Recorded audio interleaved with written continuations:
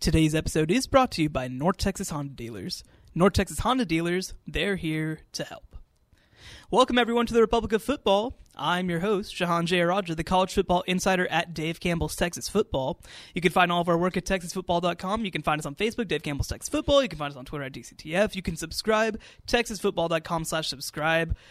Ishmael Johnson in the house as always. Ish, we officially have basketball magazines in stores. Yes. We got them out. Took a while. Sorry. It's okay. It's okay. I mean, we're still all in a little bit of a football mode right now anyway. Right. So, I think this is like perfect timing because the games are starting to start, but real games haven't really been played as yet. Yeah. So it's still early enough. Get out there, get yourself a copy. There's tons and tons of college basketball content too at TexasBasketball.com. Basically, all of our previews are basically up for free on TexasBasketball.com too, of the colleges, of course. Right. So you should check that out as well. I know that we also, a friend of ours, Justin Carter, has also been doing some great women's basketball write-ups. Man, it's been really cool to have him participating, and because he reached out to me, and it was like, I was like, oh my God, yes, because I was like, this isn't, I'm peeling back the curtain a little bit. I was probably going to reach out to him and see. And so the fact that he reached out to me and I was like, yes. And we came to an agreement. Sure. He's doing these really cool video breakdowns of players, and not every week it's going to be a player. It could be a team. It could be breaking down a result, a win or a loss. I'm waiting or for his Rice thing. Right. I know. No, he's definitely itching to write about Rice. We know that he's going to do it. I will make him write about. No, I'm kidding. But yeah, so I'm really excited. This week it was over Nalissa Smith from Baylor. Probably the best sophomore in the country right now. I believe just because I know he's on a Rice kick. Yeah. And I think his game preview for the week will be A&M at Rice because that should be an incredible game. That's a really potential trip up. That's Trinity Carter versus Rice. Eriko Ogumake and Nancy Mulkey. It's going to be. They played last year and Mulkey was out, and A&M kind of controlled that game, and so it's going to be fun. It could be a potential trip up for number 5 A&M. So yeah, we're looking forward to it. Yeah, that should be a lot of fun. I'm really excited for that. And yeah, hey, you know what? The Nalissa Smith article came out at a very good time. Oh my gosh, yeah seriously. Because we just got the news that Lauren Cox can be out for at least a little while. Anyway, this is Republic of Football. We probably don't need to get this far into it, but I mean we love basketball, man. Yeah. We love basketball. We love Devin Booker. We love we just love we love Kobe White. We love all of it. I love all basketball. Yes. Okay, let's go ahead and get into it. So just a couple of news items first. One, Alan Bowman will be redshirting the rest of the season. Smart move. Yeah, he still is eligible to get into a game. I would be curious to see if they use him. They won't start him. I'd be shocked if they started him. I imagine that they're gonna. If there's something to happen with Duffy or an injury or something like that, that's when they'd think about inserting him. And, I mean, I know that this staff also might just want to hold him out just in case there's a bowl game, which, again, it's a tough road, but it's possible. And also, Maverick McIver, the other Texas Tech quarterback, both those guys have been cleared to play, so both of them are eligible to get into games. And McIver is already guaranteed a red shirt because there's only 4 games left, even including a bowl game. So he's guaranteed a red shirt. Managing quarterbacks is hard. Right, yeah. And especially in this new age of easy transfers and, hardship waivers getting cleared more often now. And you definitely got to figure out ways to make sure, okay, you're going to have playing time here. You're going to have eligibility still left over here. Well, and it's funny. After I wrote about the Alan Bowman news and the McIver news, I immediately got tweets from people asking, so do you think that either of them could look elsewhere? And I mean, the answer is yes, but honestly, the guy I'd be worried about is Jet Duffy. Well, but the thing is that at least Jet Duffy is going to be a senior next year, right? That's true. And so, long term, it's not going to be detrimental. Right. So that's the thing too. Is I don't see any issues between the Duffy Bowman dynamic in terms of, if Duffy wants to come into camp and he wants to try to compete for the starting job, which he had basically all of this season, I don't see that being an issue. If he gets beat out in the spring and graduates in May, that's a whole other thing. But I think that would have potentially happened regardless. Yeah. I don't think that's something that changed. And in terms of McIver versus Bowman, I mean, look, it's always going to be a concern when you have a quarterback a year apart. I think that's always going to be part of it. Right. But there's no indication, especially at this point, there's zero indication that anything's going to happen this offseason. Right. And I had people ask, like, oh, well, where would Bowman look? And I'm like, man. He's not looking at it. Yeah, and there's 2 years of separation if Duffy wins the starting job next year. And I mean, like, again, things can change, but it's been... Right. I think Coach Wells has done a great job of managing all these quarterbacks. Yeah. And managing, because, like, again, if it isn't a Houston situation, right, where immediately after somebody's announced hurt or something, or, like, redshirting, it's like, oh, by the way, he's looking to transfer. Right, it's definitely a wait and see moment.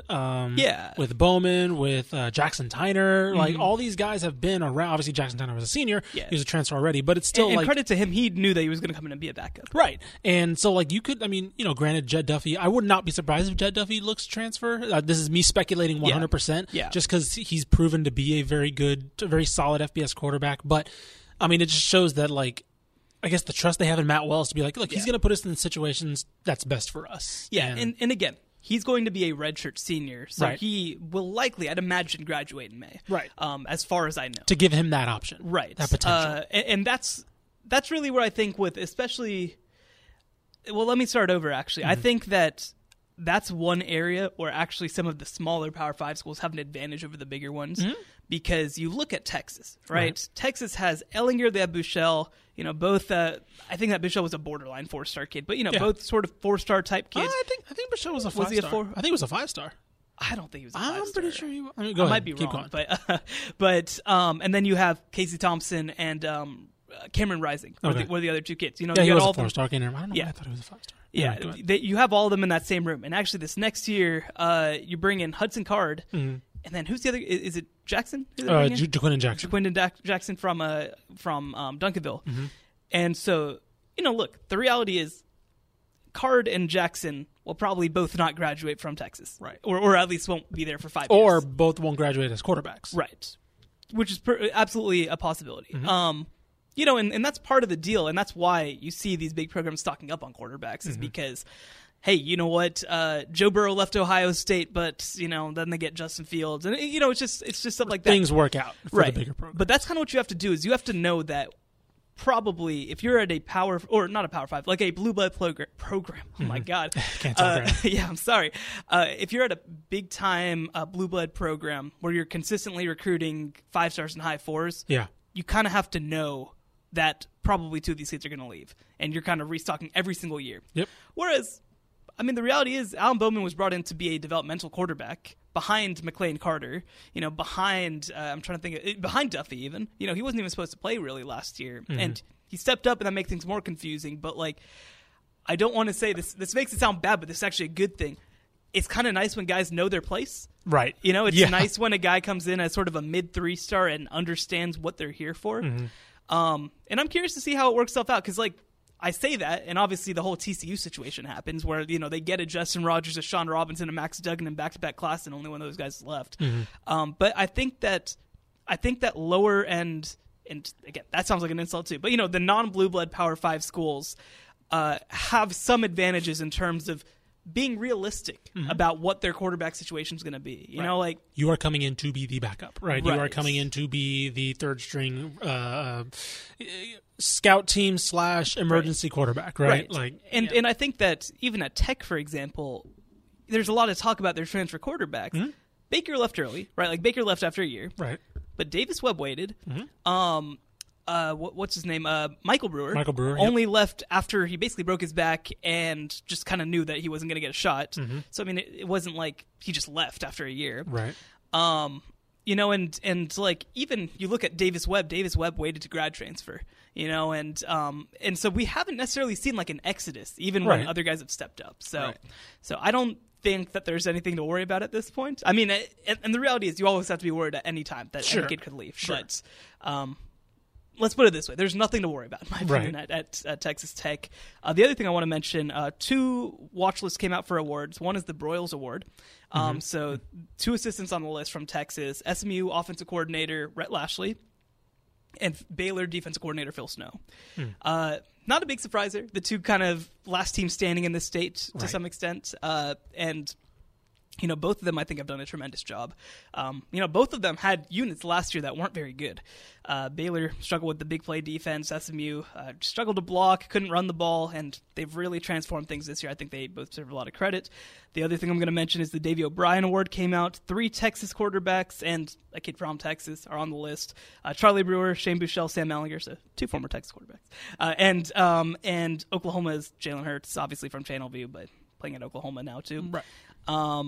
It's kind of weird to look at this and be like, obviously Mason Fine wasn't good enough this year. Obviously D'Eriq King didn't play. Those were kind of Alan Bowman didn't get to play. Yeah. Those were kind of the guys who we thought might have a shot heading into the year. And I think heading into the year, I would have been pretty surprised to see Shane Buechele on the final 16 list. Right. Credit to him. Credit to him. Things have worked out. Oh my gosh, beautifully. It's been one of the. I don't know. I knew we thought it would be a good fit. Yeah. I don't think we thought it would be this good of a fit this quickly. Well, I feel like I was as optimistic as about anybody heading into the year. Sure. Like, I feel like I said, hey, man, this team could win 8 games. Yeah. And that felt crazy, right? Like, this team Why are you selling them short, Shahan? I'm so sorry. I got a DM from somebody complaining that I only picked Baylor to win 9 games. Like that wasn't crazy talk at the beginning of the year. Jesus Christ. Oh my gosh, whatever. People have short memories. It's fine. Yeah, notorious Baylor hater, Shahan. Man. But obviously, I think that Brewer has been a big part of what Baylor's done this year. Buechele has changed everything, I think, on that SMU offense. It's really opened it up for even the running game to thrive. Definitely helps when you have 2 NFL wide receivers, but, he does. Yeah. So, and he's making knows how to give him the ball. Yeah. All right. I think that's all that we really need to talk about. Tarleton State officially made it official that they're moving to the WAC starting next year, so they will be eligible to win conference titles immediately. Obviously, the WAC doesn't have football right now, so they're going to be an FCS independent. They won't be eligible until postseason play until, I think, the 24-25 season. Yeah. There's a 4-year transitional thing, basically.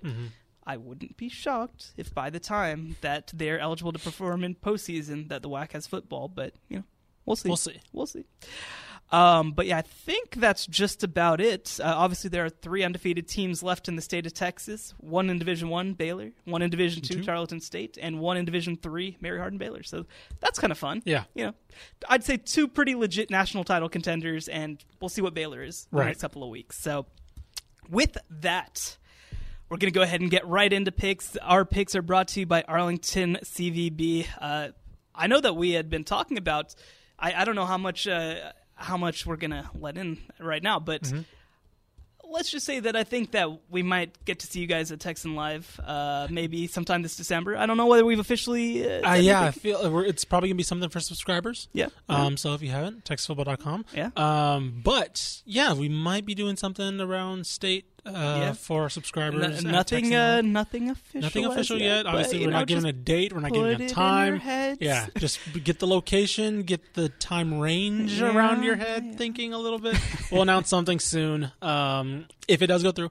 But we are looking and pushing for something to do something for you guys. So, yeah, feel free to keep that date range free. Yeah. It's a good date range for college football because we're still very early in bowl season. Right. Not too much going on as yet. So just keep it in mind. But again, Texan Live, really great place to go watch a game, watch a bunch of games. But yeah, let's go ahead and get into it. Let's start with the early games.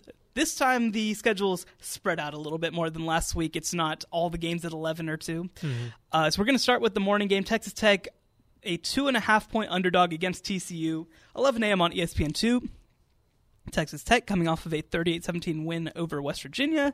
TCU coming off of a heartbreaking 29-23 loss to Baylor. So at this point in the season, I'm looking through these teams, and I feel like I have a pretty good feel of what to expect from most of these teams, and these 2 teams are the exception. Yeah. In Lubbock, by the way. Morning game in Lubbock. Yeah, morning game in Lubbock. I think 2.5 is... see, part of me is like 2.5 sounds right. Part of me is also like 2.5 being really lenient to Tech at home. I don't know, even against TCU. Like, because part of me, I would not be shocked if this is a 10 to 14 point win for TCU, just because I don't know what Max Duggan we're gonna get. Right. I don't know what to expect. I mean, I guess I should know what to expect from Jed Duffy. He's been a really good quarterback this year. Right. Yeah, I don't know. What are you thinking for this one? I think TCU's better, but I don't really feel like I know. Yeah. I mean, I know ESPN's matchup predictor has 54% to 45 in favor of TCU. Okay. Like it's a toss-up, basically. I know the numbers love TCU. Yeah. Just all season long, they've loved TCU, even when they struggled.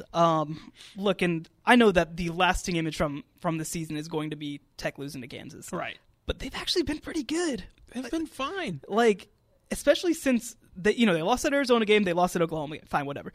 They were great against Oklahoma State. Yep. They arguably should have beat Baylor. Yep.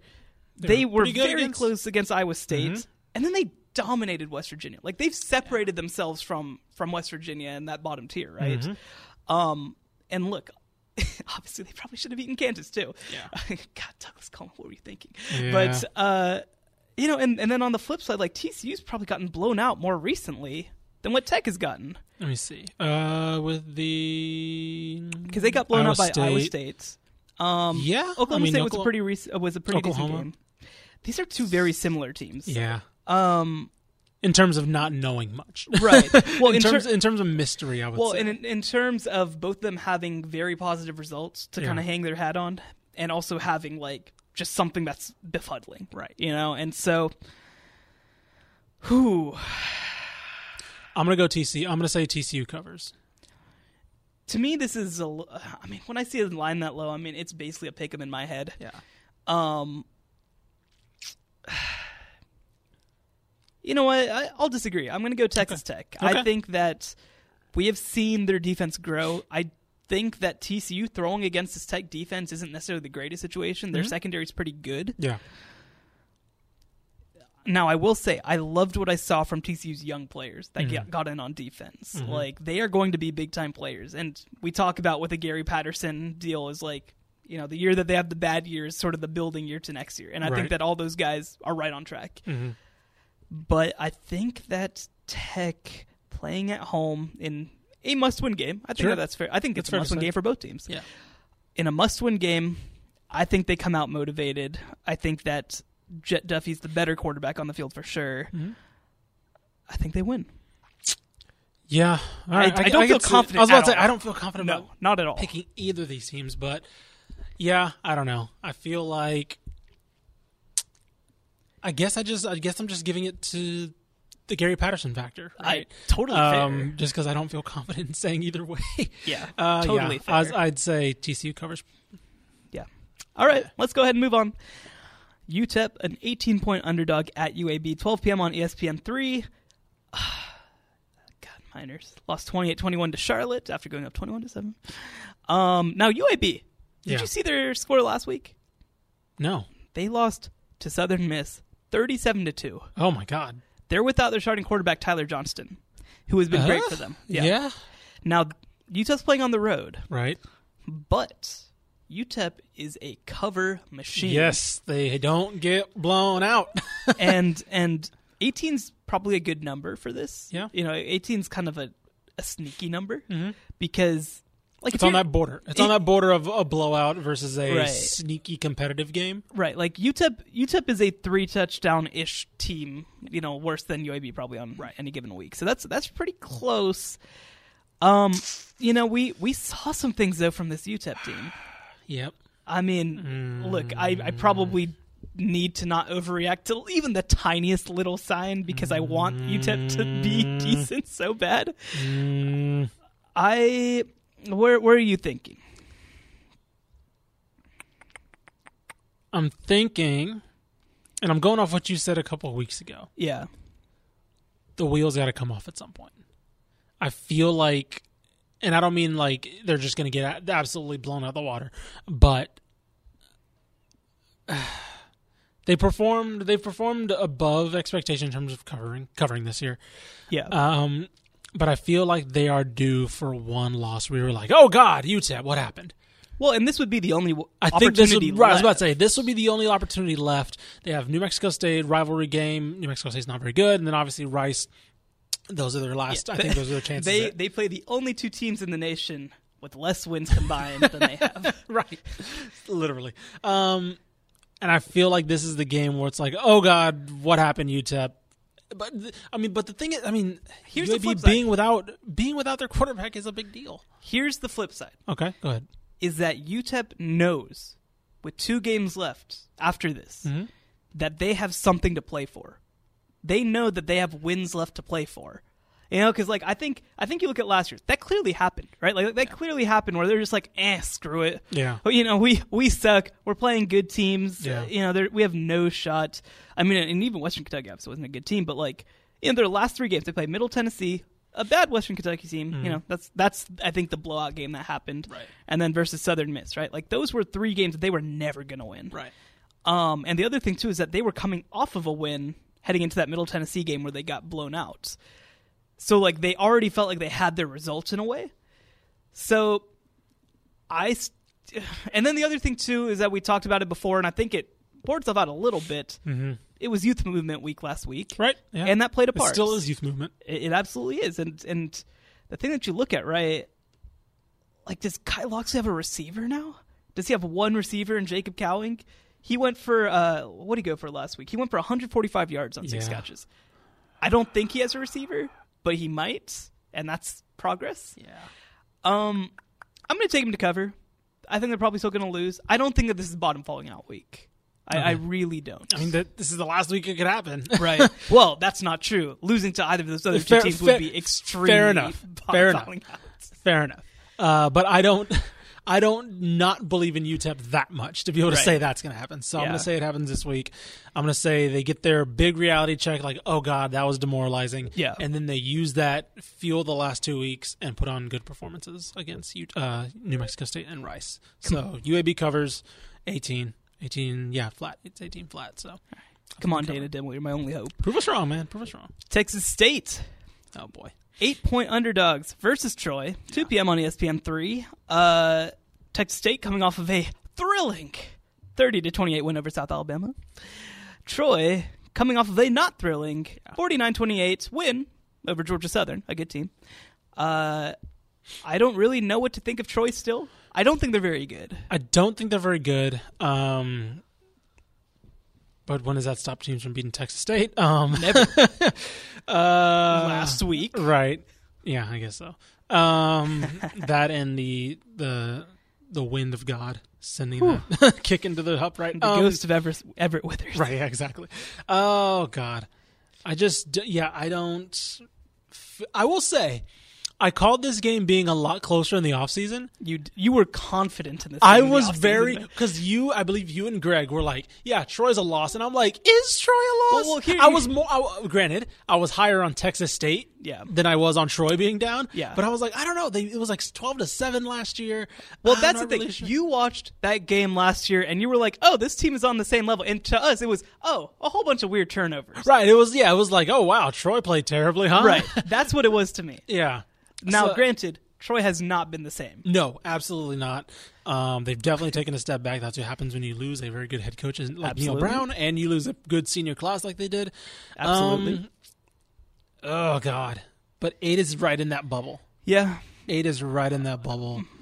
I don't know if I have enough confidence to say Texas State wins outright. I definitely don't, actually.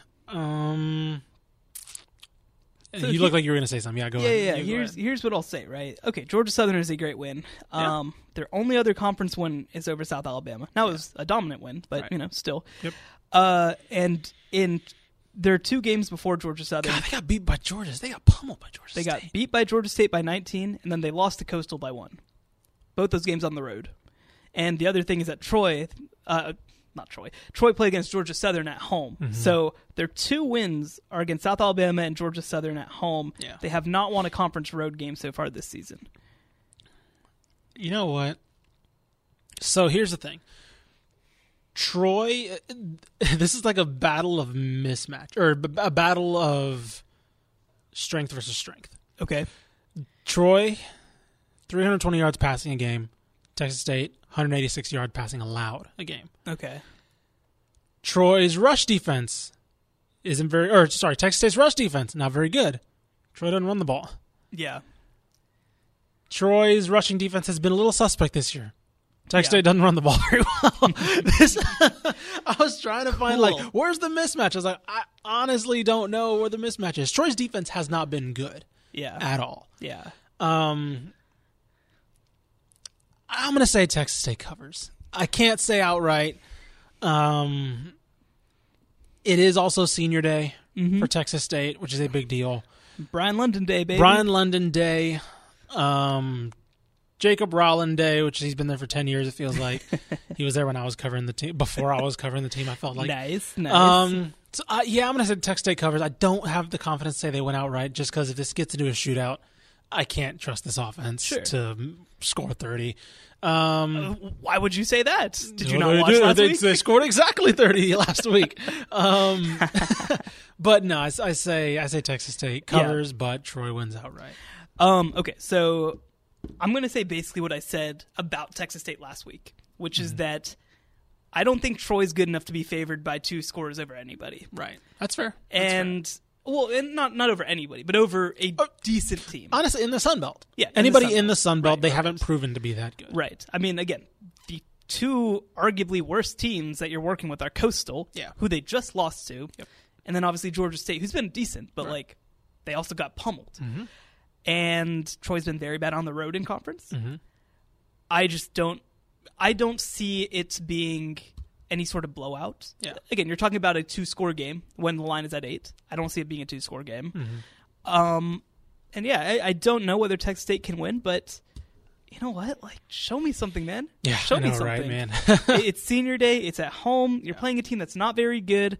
This is your last game ever at this stadium. You know, if you're Brian London, if you're a lot of guys on that defense. We talked about the defense being pretty good heading into the year and having a lot of talent on that team. A lot of those guys are seniors. Yeah, and you're hoping last year, you're hoping Tyler Vitt turned a corner. Yeah. Like of some kind, right? I can't say we're going to get that performance every week, but like making big throws, finding a target in Hutch White. We had never seen it. We had never seen that. Literally and so never like seen you're hoping like, okay, carry some of that into this week. Right. So not to devolve into Texas State talk, but has Jeremiah Haydell done much of anything this year? Not much. It's been, I'm wondering what that. He was the guy. He was the big play threat last year. I'm curious if he just hasn't picked up the system as much. It's definitely been Hutch White and Mason Hayes. Right. It's definitely been Hutch White and Mason Hayes more this year, and even Jamar Shareet. So Shareet is third. Graham is who's Graham? Is that Travis Graham? Yeah, it must be. So he's second. Because actually Hayes only has 12 catches on the year. But Haydell's 20 for 222. I don't know. It's not Travis Graham. I don't know why I said Travis Graham. I'm trying to find which one. Travis Graham. It's TRE. Travis Graham. Hell yeah. I was like, Travis did not seem right. Yeah. I thought that Haydell was going to be sort of that guy because he's just a big body. I felt like maybe he could be a guy who in the Sun Belt could go up and make some plays, but it just hasn't happened so far. It doesn't mean that it won't ever happen. But I mean, he'll have next year when Hayes and Hutch White are gone, so we'll see. Scary to not have Hutch White next year, though. Yeah, golly. All right. So both of us picking Texas State to cover. Yeah. All right. Here's an interesting one. Houston versus Memphis. 2:30 p.m. on ESPN2. Houston coming off a 44-29 loss to UCF. They played everybody tough. Memphis beat SMU 54-48 last time they played. The line is only 9.5. In Houston, granted. Yeah. And Houston, again, has played everybody tough. But I just look at this game, and I see Memphis, the team that's probably the favorite to make the New Year's Six out of the group of 5. They're going to... Yeah, here's where... I think Memphis is due for a Styles point game. Yeah. They're going to be looking to roll somebody. Yeah. Right? Because let me see what they have on their schedule. Houston, could come against USF as well. Yeah. And Cincinnati. Yeah. Now, granted, Cincinnati, if they're still ranked, they should be. They're the top team right now. Right. So that's obviously going to be a big game for them, obviously. Right. But they're going to be looking to cement their spot and hold that. They don't want to drop out of the top 20 because then you start looking at App State getting that G5 bid. They're going to be looking to impress, and I think this might be the week to do it. Yeah. Against a Houston team that's been feisty, right? Obviously, we had a good segment on them a couple weeks back where we talked about where Houston is right now in terms of competing in games, not being able to finish games, not necessarily being a fault of their own. But I think Memphis covers, and I think this one might get ugly just because Memphis seems like a team on a mission right now to prove that, look, this G5 spot is ours. Yeah. This game just feels a lot more like Cincinnati a few weeks ago, where Memphis is just too good. Mm-hmm. You know, I mean, I don't think that Houston is bad at this point, but we kind of are seeing what they are, which is a decent team playing a brutal schedule, and they've in an unusually deep AAC. Yeah, like as far as the top goes, like not even the top, everywhere. Yeah, it's everywhere true. because you got the clear bottom with USF, UConn, ECU, but even ECU's. USF has put up some wins too. That's true. You know, USF. so I get, it's just UConn. That's the bottom. UConn's at the bottom. There's an amalgamation in the middle, right? And that's all feisty and can put up points. And then there's the top that's just beating everyone. Now, here's the question too: is like Tulsa played everybody close, and then finally got theirs, right? You know, that's the flip side for Houston. Is there going to be a game where they finally get somebody? Right. There's like they're rewarded for playing everybody close, and teams may be taking them for granted. Is there that win? I don't think so. I don't think so either. Yeah, I mean, I feel like the Cincinnati one was a good mention because I feel like it might be something like that where it's close. You halftime, you're like, oh man, one score game, and then they just score 3 touchdowns in the third quarter, right. or like Cincinnati 17 points in the fourth quarter. Right. Yeah. I mean, and here's the other issue is just that. Well, actually, first let me just go through the schedule real quick. Okay. Cincinnati, who I think is number 17 right now. SMU, who should be ranked, but we're not going to get into the freaking playoff discussion today. UCF, who is borderline ranked and obviously is a top 25 caliber team. Mm-hmm. Memphis, who is number 18 right now, so right on the cusp of the group of 5 spots. Yeah. They go to Tulsa, who is the one team who's played all of those teams close, except for, I don't think they played Cincy, but they beat UCF. Yeah. And they nearly beat both Memphis and SMU, if not for some absolutely ridiculous breaks. Mm-hmm. And then they have to play Navy. Top 25 Navy. Yeah. Are you kidding me? I don't understand. Like, if App State or if Boise State goes undefeated, like I totally understand putting them in as a New Year's 6 team. Yeah. But with how tough this conference is, a one-loss team from this conference is not the same as those other 2 teams. I don't care that App played South Carolina and North Carolina, okay? Like, North Carolina's pretty good, right? Like, that's a good team. Yeah. But, like, compare what they're playing in the Sun Belt right now. And all respect to the Sun Belt, but, like, look at what they're playing in the Sun Belt versus what a team is playing in the American West right now. The American West is a tougher conference than the ACC right now. Yeah. Like, it just is. That's... I just don't understand how this is even a conversation. Like, SMU should be in the top 25. They play in one of the toughest divisions in all of football. God. I will give one feather in the cap to, well, I don't know, because is Mobile Car going to play? No, he's done. Okay, he's done. Okay, he's Memphis has struggled against decent running attacks. Yeah. Which is why I was frustrating that SMU would decide to go against the run, but we won't talk about that. Tulsa, they gave up, I believe, close to 200 yards rushing. Yeah. I believe, obviously, Tulane. Actually, they held Tulane pretty much pretty fairly in check. But they've been susceptible to good running backs and good running attacks. Yeah. Obviously, if you're Houston, that's where you want to be. You want to have some balance to give some things off Clayton, to take some things off Clayton Tune. If this game gets into a shootout, there's no chance Houston gets. There's no chance Houston's able to keep up with. Yeah, and that's what I feel is going to happen. Right, is that they're going to be able to run all over. Houston's been boomer bust on offense, where it's like, oh my god, huge game from Mobile Car. You know, Clayton Tune hits a 80-yard touchdown throw, or it's nothing. They're not sustaining. And they'll drives. hit some big plays. They will hit some big plays, but Memphis is like, all right, you hit a big play, cool. Here's a 15-yard drive, like to match it. I gotta say, just real quick. I mean, not to always make everything always about SMU, but SMU got a lot of crap for their defense just sucks. Right. Memphis hasn't gotten any of that. Yeah, they gave up 48 points. I mean, again, this is what happens when yes, they gave up 48 points. This is what happens when you win the game. Sure. This is what happens when you just, like, it doesn't matter, they won, and their offense is just that awesome. Like SMU. Yeah. Like, it was like their offense was just that awesome. Who cares that they almost they got blown or almost got beat by ECU, or before that, Houston scored 30 or plus or whatever. You know, Tulsa put up 37, right? It was just that they were winning. Who cared? And now it's like, okay, they lost to Memphis. Well, because ultimately my issue with this ends up being that SMU is getting dinged for being a one-side-of-the-ball team. Sure. Because they went on the road against maybe the best group of 5 team in America and lost by 6 points. I mean, I'm not arguing with that. It's just that Memphis won the game, SMU didn't. right? And if I get that, SMU would have won the game, it would have been like, man, Memphis' defense, oh God, they're really costing them this year, huh? Well, sure, but my issue just at the end of the day is like when you're comparing them versus the other teams. Like the reason that I don't think they're ranked is because I think people are like, oh, SMU doesn't have a defense. That's fair. I mean, yeah. Because again, when you're comparing them to a Boise who lost to BYU, or if you're comparing them to an App State who lost to, I mean, again, Georgia I'm not Southern. arguing. They should be ranked, right? Yeah. SMU should absolutely be ranked still. Even but if you're comparing them to Navy. I think their fate was sealed when they came in at 25. Sure. Right, when they came out the next week at 25, it was like, okay, cool. Now then they almost lose to ECU. It's like, do you keep them the same? If you do, sure, probably. But then they could be 26 for all we know. I don't know. They should be ranked, but their fate was sealed when they lost to Memphis and dropped to 25. The committee was just looking for a reason to drop them out then. Well, you know who else played a way too close game against ECU? Memphis? The number 1 Group of 5 team in the nation, Cincinnati. Yeah, that's true. Yeah, 46-43. They gave up 43 points, and Cincinnati's a defense-first team. How did Memphis play? They didn't play ECU. Okay, no, so yeah. they're a cross-conference game. Yeah. So. Whatever, man. I will stand for my stangs all day long. I do not care.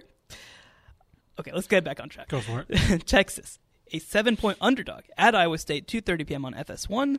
Texas coming off a 27-24 win over Kansas State. Iowa State nearly pulled off the comeback against Oklahoma, but fell 42-41 on a pass interference. Sorry, I mean a failed 2-point conversion.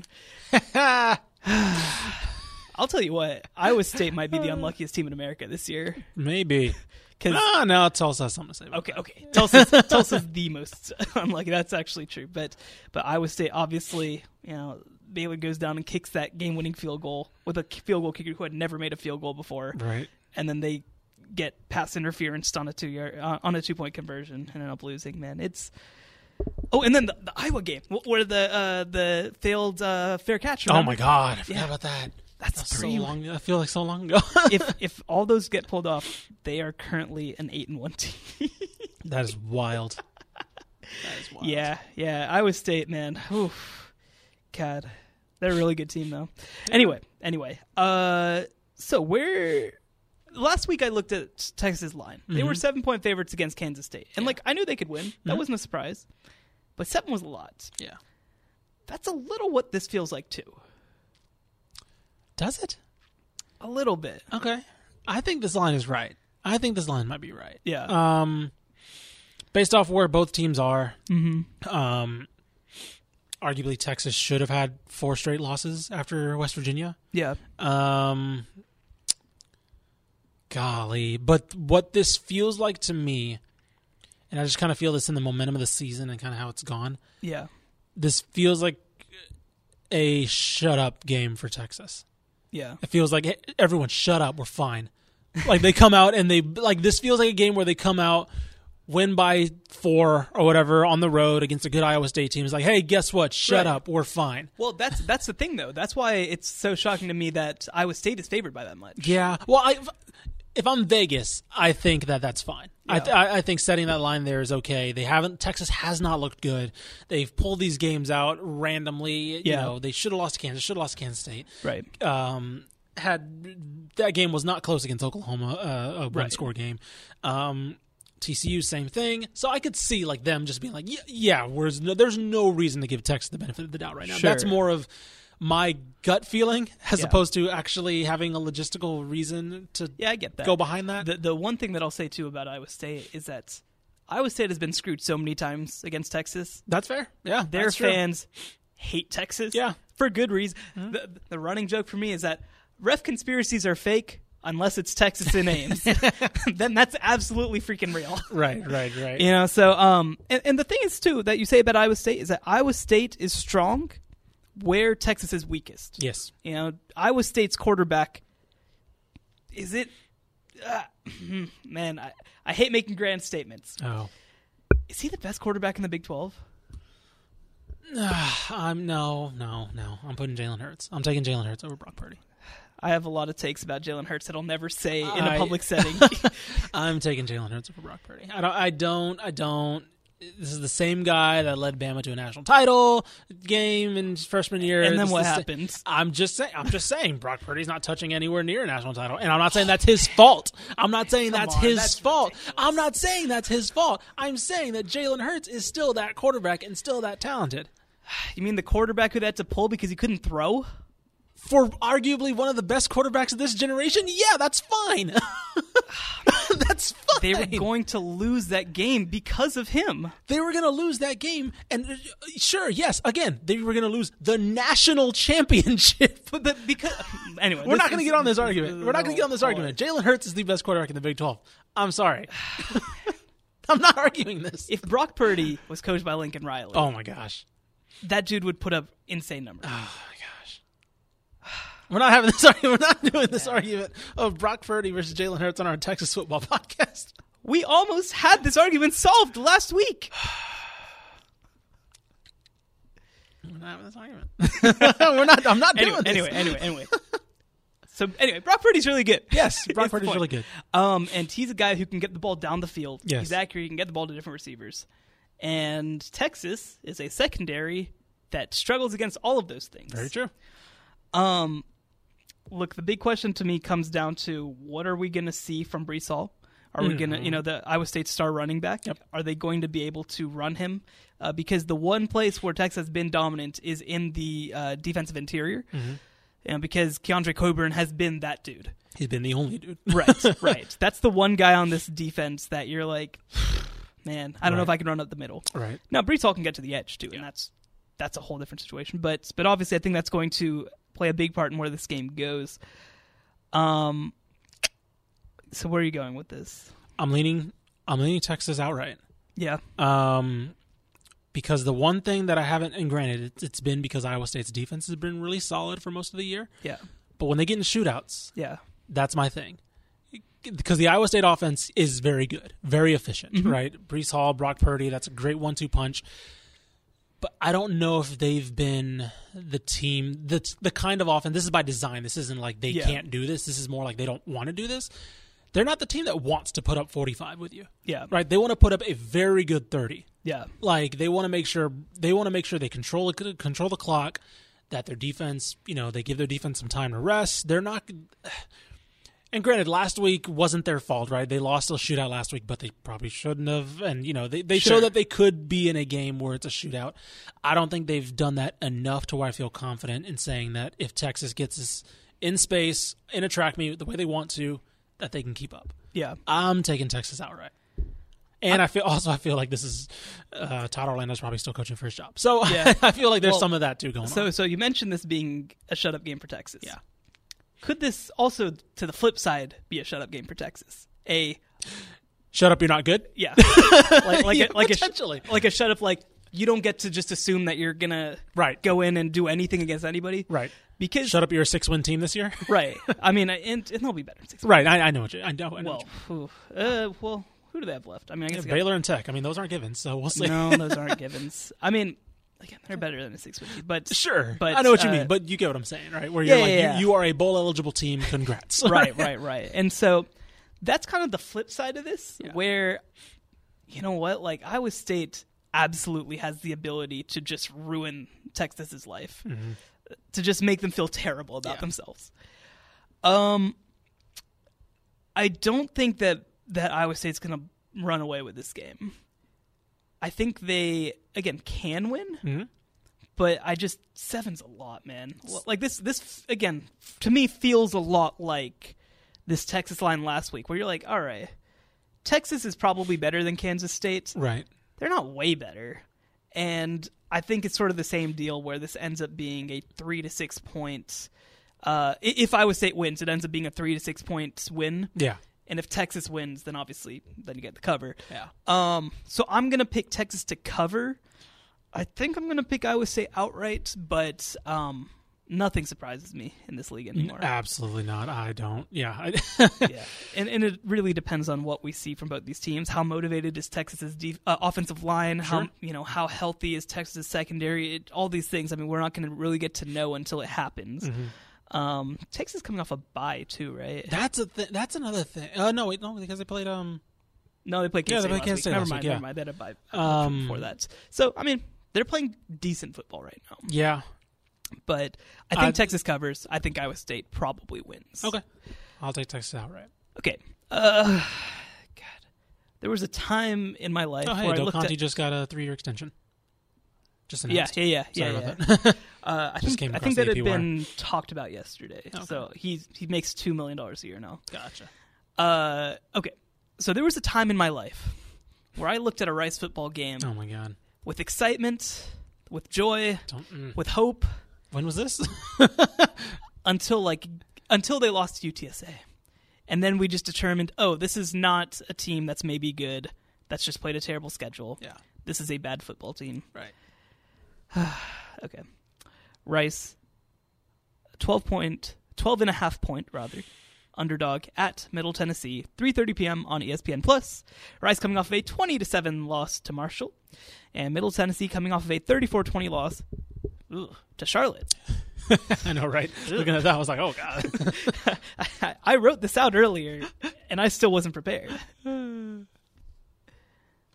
where are you going with this? Boy. Do you happen to know what Middle Tennessee's record is this year? In the first year of the post-Brent Stockstill era. I feel like they're bad. Let's say they have 4 wins. 3-5. Okay. They're 3. Now, here's the one thing. Oh no. So they beat FIU. In fact, I just got to go through that. I just got to go because go they're pretty hysterical. So they started off with a 40-21 loss to Michigan. That's respectable. That's pretty respectable. Beat Tennessee State by 19. Cool.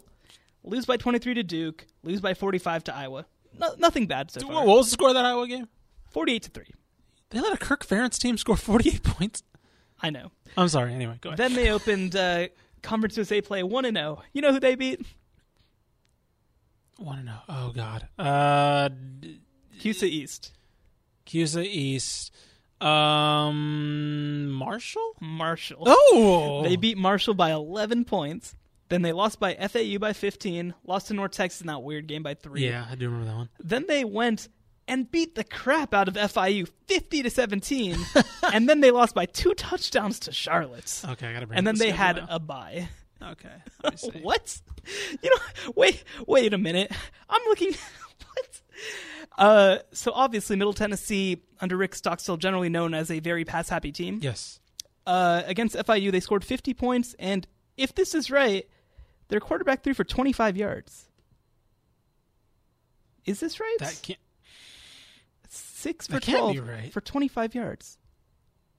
I mean, granted, okay, I'm looking at the box. Granted, they ran 55 times for 470 yards. Yeah, no, that sounds right. But that is what wild. The hell?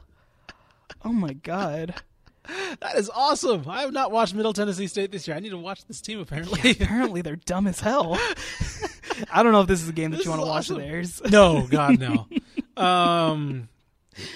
Although their last 3 are Rice, Old Dominion, and then against a decent Western Kentucky team. Yeah. So I don't know which one you're going to watch. Oh Maybe you just need to go and rewatch that FIU game. Just go watch last year in Brent Stockstill. Yeah, they have had their quarterback has thrown for 300 yards one time against an FBS opponent, and I will say that it could be twice this week. that does feed into Rice's hands because Rice is a very good run defense and a terrible pass defense. I was about to say it could happen for a second time this weekend, but are they good enough to do it? That's the question because he threw for 140 yards against Charlotte. Yeah, that's and true. they're terrible defense. Yeah. Middle Tennessee State. I'm sorry. Yeah. I'm sorry. I can't. Rice, we've given you. It's in Murfreesboro too. God, yeah. Murfreesboro. Oh, the dreaded domain of Murfreesboro. So yeah.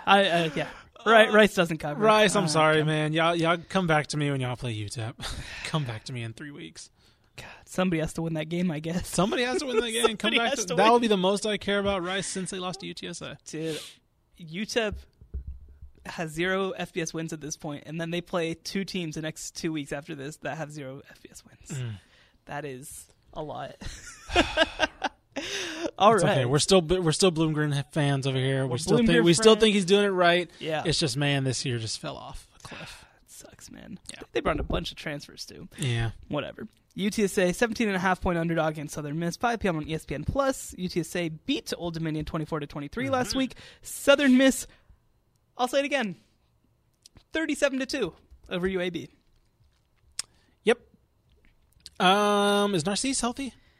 Yeah, he thinks so. Okay, because he played after the injury last week, right? That's right. The injury was the week before. And actually played very well. Maybe he needed to hurt his hand to start playing quarterback well. I feel like I like UTSA to cover. So here's my question. Yeah. Is this a bottom falling out spot for UTSA? No, because I feel like they're in an okay spot right now. I feel like they're in an okay... because they have 3 games that they will not win to close the year. Fair enough. But I feel like they were in a... like, we were after... Remember, this is the team we thought Rice was going to beat, right? Sure. Now they have an outside shot.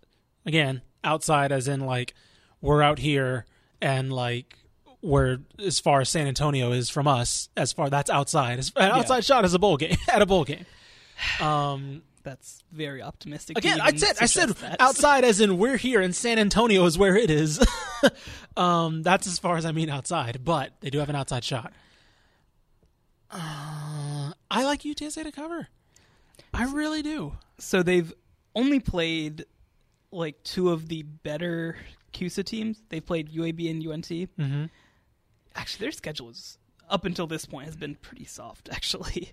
And here's the issue. Well, their non-conference is garbage, obviously. Sure. Obviously, they have to play UIW, who they won, and then Baylor, Army, and A&M. Obviously, that's that's how it's going to be at UTSA because they need the money. Sure. But in their 2 games against sort of better group of 5 teams, and actually I'll even throw Army into that, they lost by 18, 42, and 19.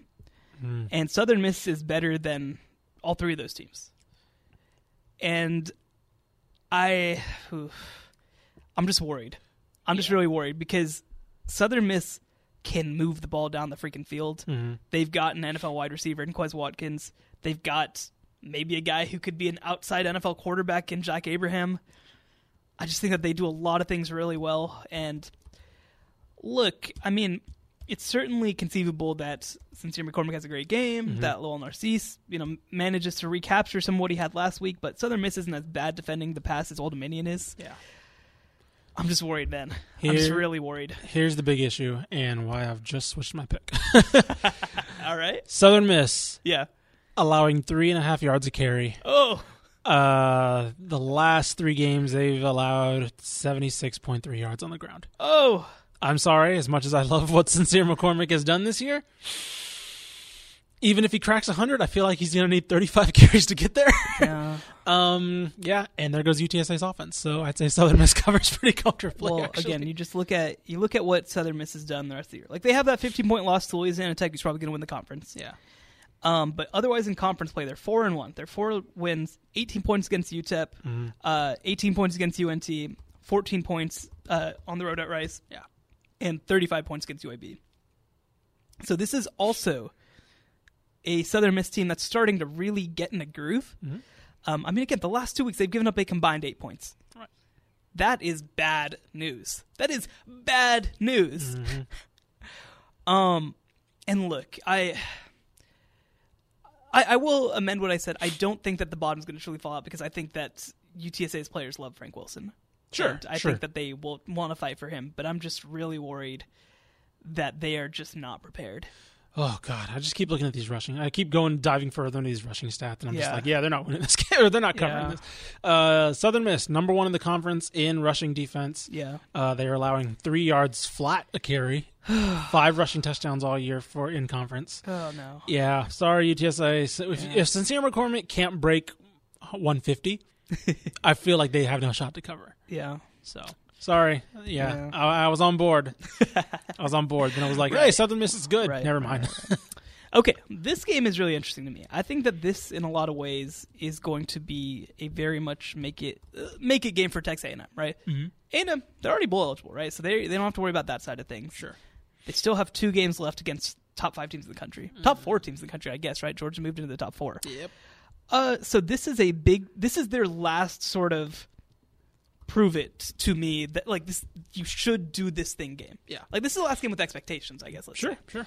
And after that, Playing it's with house money, yeah. Yeah, which is its own sort of fun, right? I mean, if they can give Georgia a game, for example, like Georgia hasn't looked exceptional this year. Yeah, I'm really interested in how they look next week. Yeah. Anyway. And with South Carolina, I mean, you could knock them out of a bowl this week because they have A&M and then they have Clemson. And they are vulnerable right now after they lost to App State. Right. And that's the thing. They're coming off that loss to App State where Ryan Helinski threw the ball out of the back of the end zone instead of to a wide open receiver. So, there's that. but the other thing that you say is that South Carolina has given some teams issues with their defense. They've been able to really take away the run. They have a very good run defense. Yeah. So this, to me, is a game where you look at Texas A&M. And the one thing that I'll say about A&M, too, they have run the ball a lot better the last couple of weeks. Sure. Isaiah Spiller is kind of starting to become what we thought he could potentially become. Mm-hmm. And I think that that's something that shouldn't be overlooked. Kellen Mond, we've talked about before, very good at home. And that's something that I obviously think should continue. Do you have a feel on this game? Mm-hmm. The line is 10. I don't know if I mentioned that. Okay. Which is a big line. That's a big line. I feel like South Carolina covers that. Yeah. Just off the top of my head. See, the thing is, I hate South Carolina's offense. It's so bad. I think Will Muschamp hates South Carolina's offense. I think Will Muschamp planned South Carolina. Actually, I was about to say, I think he might love it because it's how ugly Absolutely. it is. Well, yeah. So Kellen Mond at home obviously is a thing, but A&M's offense at home is a thing too. Yeah. They haven't, let's see,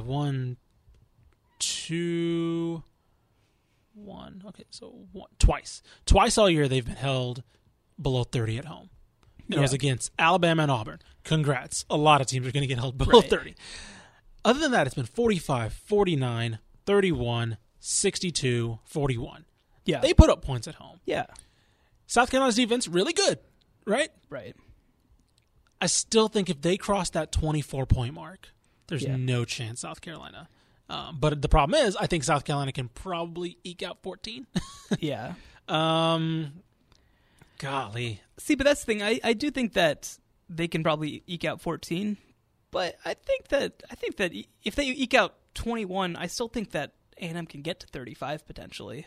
Maybe, but I don't know. I mean that's a high expectation thing. Right, that's right. maybe where like they could do that, but should you expect it?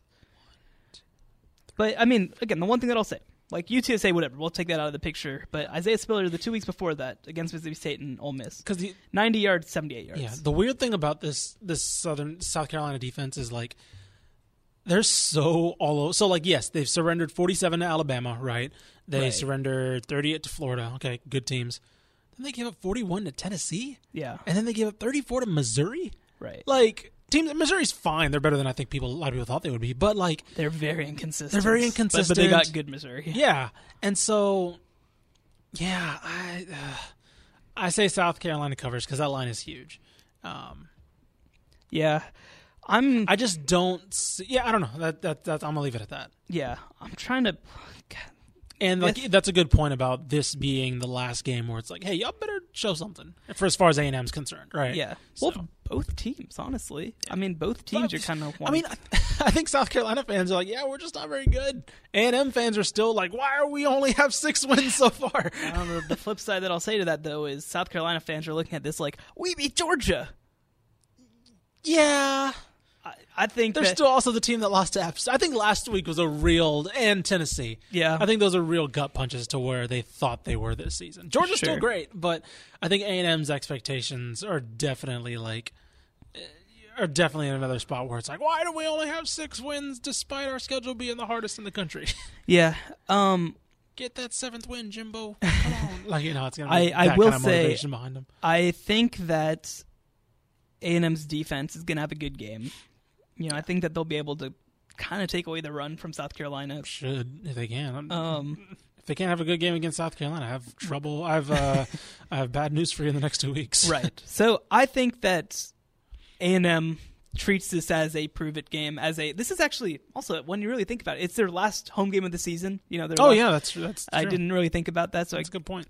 Who do they have going on senior day? Actually, I mean, who are A&M seniors? Everybody feels like it's a junior. I know, right? Like Mond is a junior. Like, Courtney Davis is out, but Spiller's a freshman. Spiller's a freshman. Most of their line is still juniors. I mean, and that's also the flip side. Is Matabuki? No, he's a junior, isn't he? Hold on. Keep talking. I'm okay. This is obviously great radio.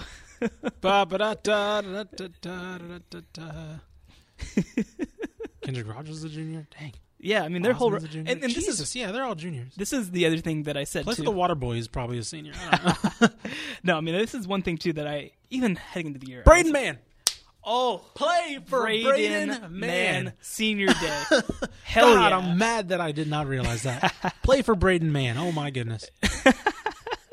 Yeah, okay, Braden... Man, look, dude, their roster is all juniors. Why were people thinking this was going to be a great year? They're young still. No. I mean, this was always a setup. We thought it was, but... I think they knew it was a setup year. I think the program did. I'm talking about the fans. I think that they thought it was an 8-4 setup year, which is obviously... I didn't set up year. That's a really good year. Well, I mean... But no, I mean, I think that... Look, you get 7 wins this week. You get an okay bowl game, and you can go and get to 8 wins. And look, if after that schedule, after potentially playing 3 number 1 teams, if you come away with 8 wins, I'm still looking. By the way, I'm still looking through this roster. Yeah, as far as like the big production guys go. Oh my God. Anyway, Braden Mann should be enough though. Come on now, play for the best punter in the country. Yeah, but I think on senior day you're going to see a lot. I think that and again, I just think A&M's Charles Oliver. Play for Charles Oliver. Play for Charles Oliver. All right. All right, now we get to our premier game of the weekend. Yeah. Baylor, a 10-point underdog against the Oklahoma Sooners. 6:30 p.m. on ABC. College game day, obviously going to be in Waco. We mentioned both of their games previously, but Oklahoma coming off a 42-41 win over Iowa State. Baylor coming off of a wild 29-23 win over TCU. So we have a little bit of a discussion outside the office with our good buddy Greg Powers and colleague. Yep. I think Baylor gets pummeled. And I know you spent basically the whole day trying to tell us why that's probably not going to happen. Well, here's the crux of my thing. Go ahead. Is that Oklahoma has been ridiculously dominant when they haven't played good teams. That's fair. When they've played good teams, they played 3 teams with winning records. Yeah. Bowl teams, or Power 5 teams with winning records. Right. They've played Iowa State, who they beat by 1. Mm-hmm. And, you can say, oh, well, they let Iowa State back into the game. But, they did. They probably should have lost the game. Yeah. They played Kansas State, who they lost to by 7. And that's the flip side, where they probably should have gotten beat by 20 and kind of just made some plays late to make it a game. Fair enough. And then they beat Texas by 7. And actually, that's kind of the weirdest one to me, because they outplayed them by a lot, and it ended up being only a 7-point win. So they have outscored the other 4 non-bowl teams that they've played by 34 points a game. So they've clearly been more dominant against the bad teams in the Big 12. Mm-hmm. But once they have played against teams that are at their level, or even close to their level in the case of a Kansas State, they have looked pretty average. Now, at the same time, I think that for Baylor, this ultimately comes down to what Charlie Brewer are we getting? Yep. Because I've talked about it a lot, just with people that I've been around. Charlie Brewer just has those games where it's just is something wrong? Obviously last year it was the West Virginia game where he went 1 for 8 with 3 interceptions. Mm-hmm. Last week was one of those games up until basically the last drive of the fourth quarter. It looked like he should have been benched up until that fourth quarter. Right. But, obviously he made the plays at the end of that game, so it's there. And look, this team kind of goes with Charlie Brewer. It does. And Charlie Brewer has been really good when he needs to be and kind of inconsistent before that, which is basically what the team has done too. They've been kind of inconsistent but made every play when they needed to make it. Mm-hmm. Yeah, I don't know. I mean, this is tough for me because if Charlie Brewer is fully healthy, if he's fully engaged, if he's doing what we expect him to do, Baylor has the skill position talent to really take advantage of Oklahoma's defense. Because Oklahoma's a lot worse on the outside than they are up front. Yeah. And I think that what we've also seen, too, with Iowa State and Kansas State is that if you're not running straight at Neville Gallimore or Kenneth Murray or Ronnie Perkins, you can get to the other levels of that defense. Yeah. And then the flip side, the part that I think is also going to be really important is, with Baylor playing 5 true DBs and almost a 6 with Blake Lynch as well, they kind of do a good job of keeping the game in front of them. Mm-hmm. And that's something that you have to do against this Oklahoma offense. Right. Now, CeeDee Lamb's going to break away for a 65-yard touchdown because he's CeeDee Lamb and he's one of the best receivers in America. Mm-hmm.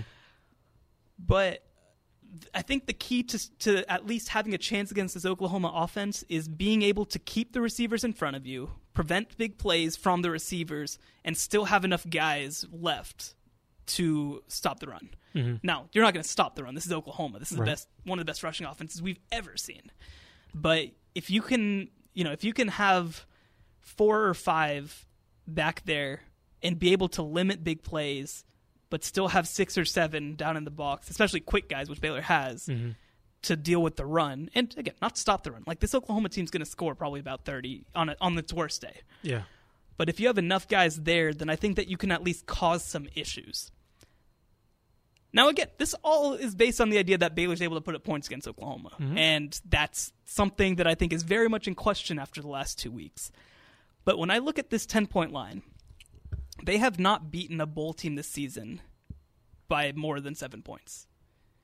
And so when I look at this game, now, this is going to be the game that Lincoln Riley's been scheming for and playmaking for and watching film over, all that sort of stuff, right? Mm-hmm. Like, we know how these big games are. And in these big games, a lot of the time, talent just comes to the top. Sure. But I think that there is a path to Baylor winning this game. And I think that I don't want to call Oklahoma unproven because they have proven it, even though it's not against the greatest teams. But I think that Baylor's the best defense that they've played so far. Baylor is as explosive in offense when they're rolling as we've seen them play so far. There's a path. I don't know whether it's a path that Baylor can take advantage of, but I think that there is a path. And to me, when I look at 10 points, again, that's a 2-score game. Right. I don't think that Oklahoma is, not that they're not good enough, but I don't think that they will be able to go into Waco, assert their will, leave with a multiple-score touchdown win, and especially with the way that Baylor plays defense. I just think it's going to be a lower-scoring game than people think. As far as a lower-scoring game than people think, I'll believe it when I see it with Oklahoma. Sure. I don't know if I can say that Baylor's the best defense they've played all season. I think last week might have been would have been first or second best defense they've seen all season. I think it's a toss-up between Iowa State and Baylor. I think that's fair. But then Iowa State also, for a half at least, was able to do a whole lot against the Oklahoma offense. Fair. And I'm wondering how much of that was them taking their foot off the gas. It's happened multiple times though. Like if this is an issue that Oklahoma can't put their foot on the gas against good teams for 4 quarters, that's still a big issue. It is. Because they let Texas back into that game to a large extent. They obviously Texas was more. Hurts was just flat out making mistakes. Iowa State was more of them. Like, what are they doing? Oh, okay, they just 3 and out. That's weird. But the same happened for, especially that third quarter, but really for the second and third quarter against Kansas State too, and that's when Kansas State rolled them. That's fair. I just think too much of this game hinges on Baylor's defense not neutralizing, but definitely playing really well against an Oklahoma offense. That's the one thing. I feel... Well, I just look at what Iowa State did last week, and fair. I think that Baylor can do a lot of things that Iowa State did better. I don't feel confident that Charlie Brewer is healthy, though. That's the question. Yeah. That's the big question. I feel like even 80% Charlie Brewer it's not the same. Trying to keep up isn't the same. Oh, God. Man.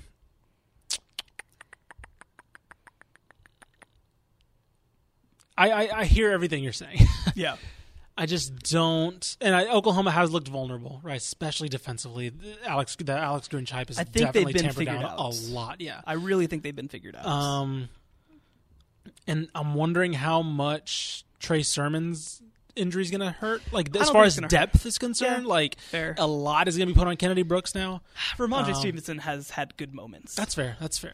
And actually, something I didn't realize, and I don't know whether it's a positive or negative, but Jalen Hurts has twice as many carries as any Oklahoma running back. I mean, that's what you sign up for when you get Jalen Hurts. You're like, well, here is a running option. That's still wild. It's a lot. But and again, I was talking to some Oklahoma people yesterday, and they were telling me, like, one of their most frustrating parts about him has been his unwillingness to hand the ball off on those zone reads. That's fair. Because, those running backs are really good. They're really good. Golly.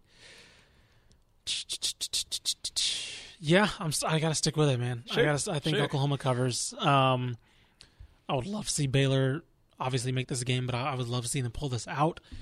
I just feel like there's a lot of buzz around how vulnerable Oklahoma looks right now, and that scares me. Yeah, but everybody's talking about how vulnerable Baylor is too, though. Like, I don't think that's yes, right. The overwhelming narrative is that, like, people expect Baylor to get blasted. Right. That okay, here comes reality. Blah blah blah. I want. No, I can't do it. Okay. Sorry, man. I think Oklahoma covers. I think this offense gets rolling. I just feel like the dam's got to break for Baylor. Sure. Right? I could see this game being 14-14 at the half, 17-14 Oklahoma at the half, and then just a 28-point half. I feel like the dam's going to break. Well, and there will be a run. Right. There's going to be a run. It's about if Baylor can respond or quell it a little bit defensively. Charlie Brewer's not being healthy. That not really being Baylor's game offensively at all this year either. Yeah. What happens when they play an offense that can punch them back in the mouth? Yeah, I don't. And also, like, Baylor's luck God has to run out, right? Like, I mean, some point, maybe they just might be that team of destiny that just the fumbles go their way. I think Bill Connolly talks about that, where it's just like they just game the system where they get all the fumble recoveries, they get all the calls, they get all the, right. Yeah. It could be that year. This could be the year for Baylor doing that. But, yeah, I just don't have the confidence to say it. Yeah. Again, the number that I will take away most heading into this game, and the reason that I'm going to pick Baylor to cover at least, I think Oklahoma still wins, but for Baylor to cover, is that, again, Oklahoma is against 3 bowl teams so far this season, +1. And Baylor is +39 in their 3 games. So they've played up to their competition, and Oklahoma's played worse against the best competition they've played. Yeah. So fair enough. We'll see what happens, man. I don't know. Oh my God, I am pumped for this game. This is a wild game. This is SMU Memphis was our first wild ass game of the year, probably. Right. I'm trying to think if there. Texas OU was obviously a wild ass game. I'd say Texas LSU. Texas LSU was a good one. This is one of those games. Well, I think it comes at the right time of the season, too, right? Yeah. It's like, okay, Baylor has fringe. I mean, we're hoping that, like, they have playoff hopes. They probably don't. Look, just because we are going to talk about Baylor and their playoff hopes the second that the committee puts them at number 4. Right. That we are not going to talk for a second about that because I'm so tired. Yeah. I'm so tired. But yeah, where this comes in the season, the fact that Baylor has lived up to our dark horse they absolutely label. And the fact that Oklahoma, they struggled. They lost to Kansas State, but, I mean, they've looked basically what we thought they were going to be. Yeah, man, this is going to be a blast. And I think the contrast of both teams. Yeah. Right? Oklahoma is just lighting up teams, and they want to get out in space, and Baylor's like, no, we want to play in a phone booth. We want to absolutely make this game that's played in the 20s. So, yeah, man, I can't wait to see which style wins out. Yeah, God, we really are in bizarro worlds. I know, right? Baylor wants to keep it to 12. I was about to say, Oklahoma's the high-flying team, and Baylor's like, why are we scoring more than 24? Right. So, yeah, man, it's going to be a wild game. I think, look, regardless of what happens in this game, I think Baylor's being disrespected, being put number 13 in the playoff rankings. Right. But this is an opportunity, similar, not the same, but similar to what Minnesota had last week against Penn State, where if they go and win this game, I don't know where exactly they go. Who knows what happens? Right. But I mean, they're top 10. Yeah. We can say that for sure. By the way, shout out to the committee for ranking Texas and giving Baylor another shot at a ranked team this year. I saw that ranking. I know we said we weren't going to talk about rankings, but that was the one I wanted to hint on. Yeah. I was like, Texas is 19. I was like, well, I guess that gives Baylor another shot on the resume. So it is a little funny looking at how the committee is doing this, because they're kind of saying that the Big 12 is not very good. Right. but they're also ranking half of the conference. I don't know if that's just like, please give them something to try and make the resume better. I don't know. It's weird. It's really I mean, granted, this all comes down to like Kansas State should have never been number 16. Right. That was a wild move. Right. I don't know what that was. Yeah, like they should have been ranked, but number 16 is insane. But these next 2 weeks are going to be really interesting, and honestly, it's going to be funny too to see what Iowa State can do against Texas, because like Iowa State has a chance at a ranked win now, and like I don't know. I'm really curious to see. We'll talk about this in 3 weeks when they actually matter, when the rankings actually mean something, as far as just random speculating right now. Because honestly, how much of the playoff is just them saying, Baylor's probably not going to beat Oklahoma 13. Right. Like, and now if they do, it's like, oh crap! All right, we got to put them at 6 or something now. What I'm going to say, and what I said to you before the show, is my only thing about the rankings right now is I am curious if Baylor goes 11-2 with 2 losses to Oklahoma, who the committee regards as a top 10 team. Yep. Does Baylor get left out of the New Year's Six discussion? Which I think would be pretty devastating for them, because again, if you win 11 games against a conference that has that many ranked teams, hey man, San Antonio's great this time of year. I've got no complaints. But look, that Alamo Bowl is calling y'all's name. You know what? I would like for Texas or Baylor to make it to New Orleans so I can spend New Orleans New Year's Eve. Oh my God, I can't talk today. New Year's in New Orleans. New Year's in New Orleans, man. So that's what this is all really about. Right? It's my holiday plans. Oh God, yeah. I'm trying to think of what would be the worst bowl for Baylor to go to. Well, that would absolutely be in your, like, it would absolutely, that's absolutely a possibility. I mean, the deal is though that, like, depending on where teams are, like, I'm probably only going to go to either the Texas or Alamo Bowl, depending on who's there. Right. Unless it's a New Year's Six Bowl, right? And SMU looks like they might be out of that picture, which SMU in the Cotton Bowl would have been so much fun. It would have been. Baylor in the Cotton Bowl would also be very fun. What if they get the First Responders Bowl? Oh God! Right Where there is, in Dallas. It's in Dallas. It's right here. At the Cotton Bowl. Yeah, I think so. Oh man! Hey, you know what? I would love to spend Christmas with my family. I don't know it's what just you're talking right about. there down the street. You're like, I don't get to go anywhere cool. Bowl. Oh man! Anyway. Whatever. Get us to the Rose Bowl. That's all I care about. There you go. Somehow, not happening. That's definitely not happening. All right. Well, thanks to everybody for listening. We apologize for all of my vacation planning at the end of this show. We apologize for all of the Texas State wide receiver talk. I know, right? Good God. They had a receiver go for 160 for the first time in FBS, and we just spent like 5 minutes on their whole receiving core. Well, we apologize for talking about UTEP's wide receiver core, but they have a receiver? They have a receiver. A receiver, that's true. One singular receiver now. Yeah. So, God, we are nothing if not on brand. Oh, my goodness. All right. Well, thank you to everybody for listening. As always, you can find all of our work at TexasFootball.com. You can find us on Facebook, Dave Campbell's Texas Football. You can find us on Twitter at DCTF. If you haven't as yet, please become a subscriber. TexasFootball.com/subscribe. In the next couple of weeks, as the games get bigger and bigger in Texas, and as we start having bowl games and high school playoff games, you're really going to want that premium subscription. So go on, get that TexasFootball.com/subscribe. It's only $19.95 for the first year plus shipping and handling, so it's really a pretty good deal. You get both the recruiting magazine and the summer edition magazine next year. It's honestly a pretty good deal, and we actually just saw what's probably going to be the cover of our recruiting edition. Looks really good. It's let's put it this way. If you are a fan of one particular college in Texas or a fan of one particular high school in Texas where that kid might be coming from, maybe you might like the cover. And that is as specific as I will be.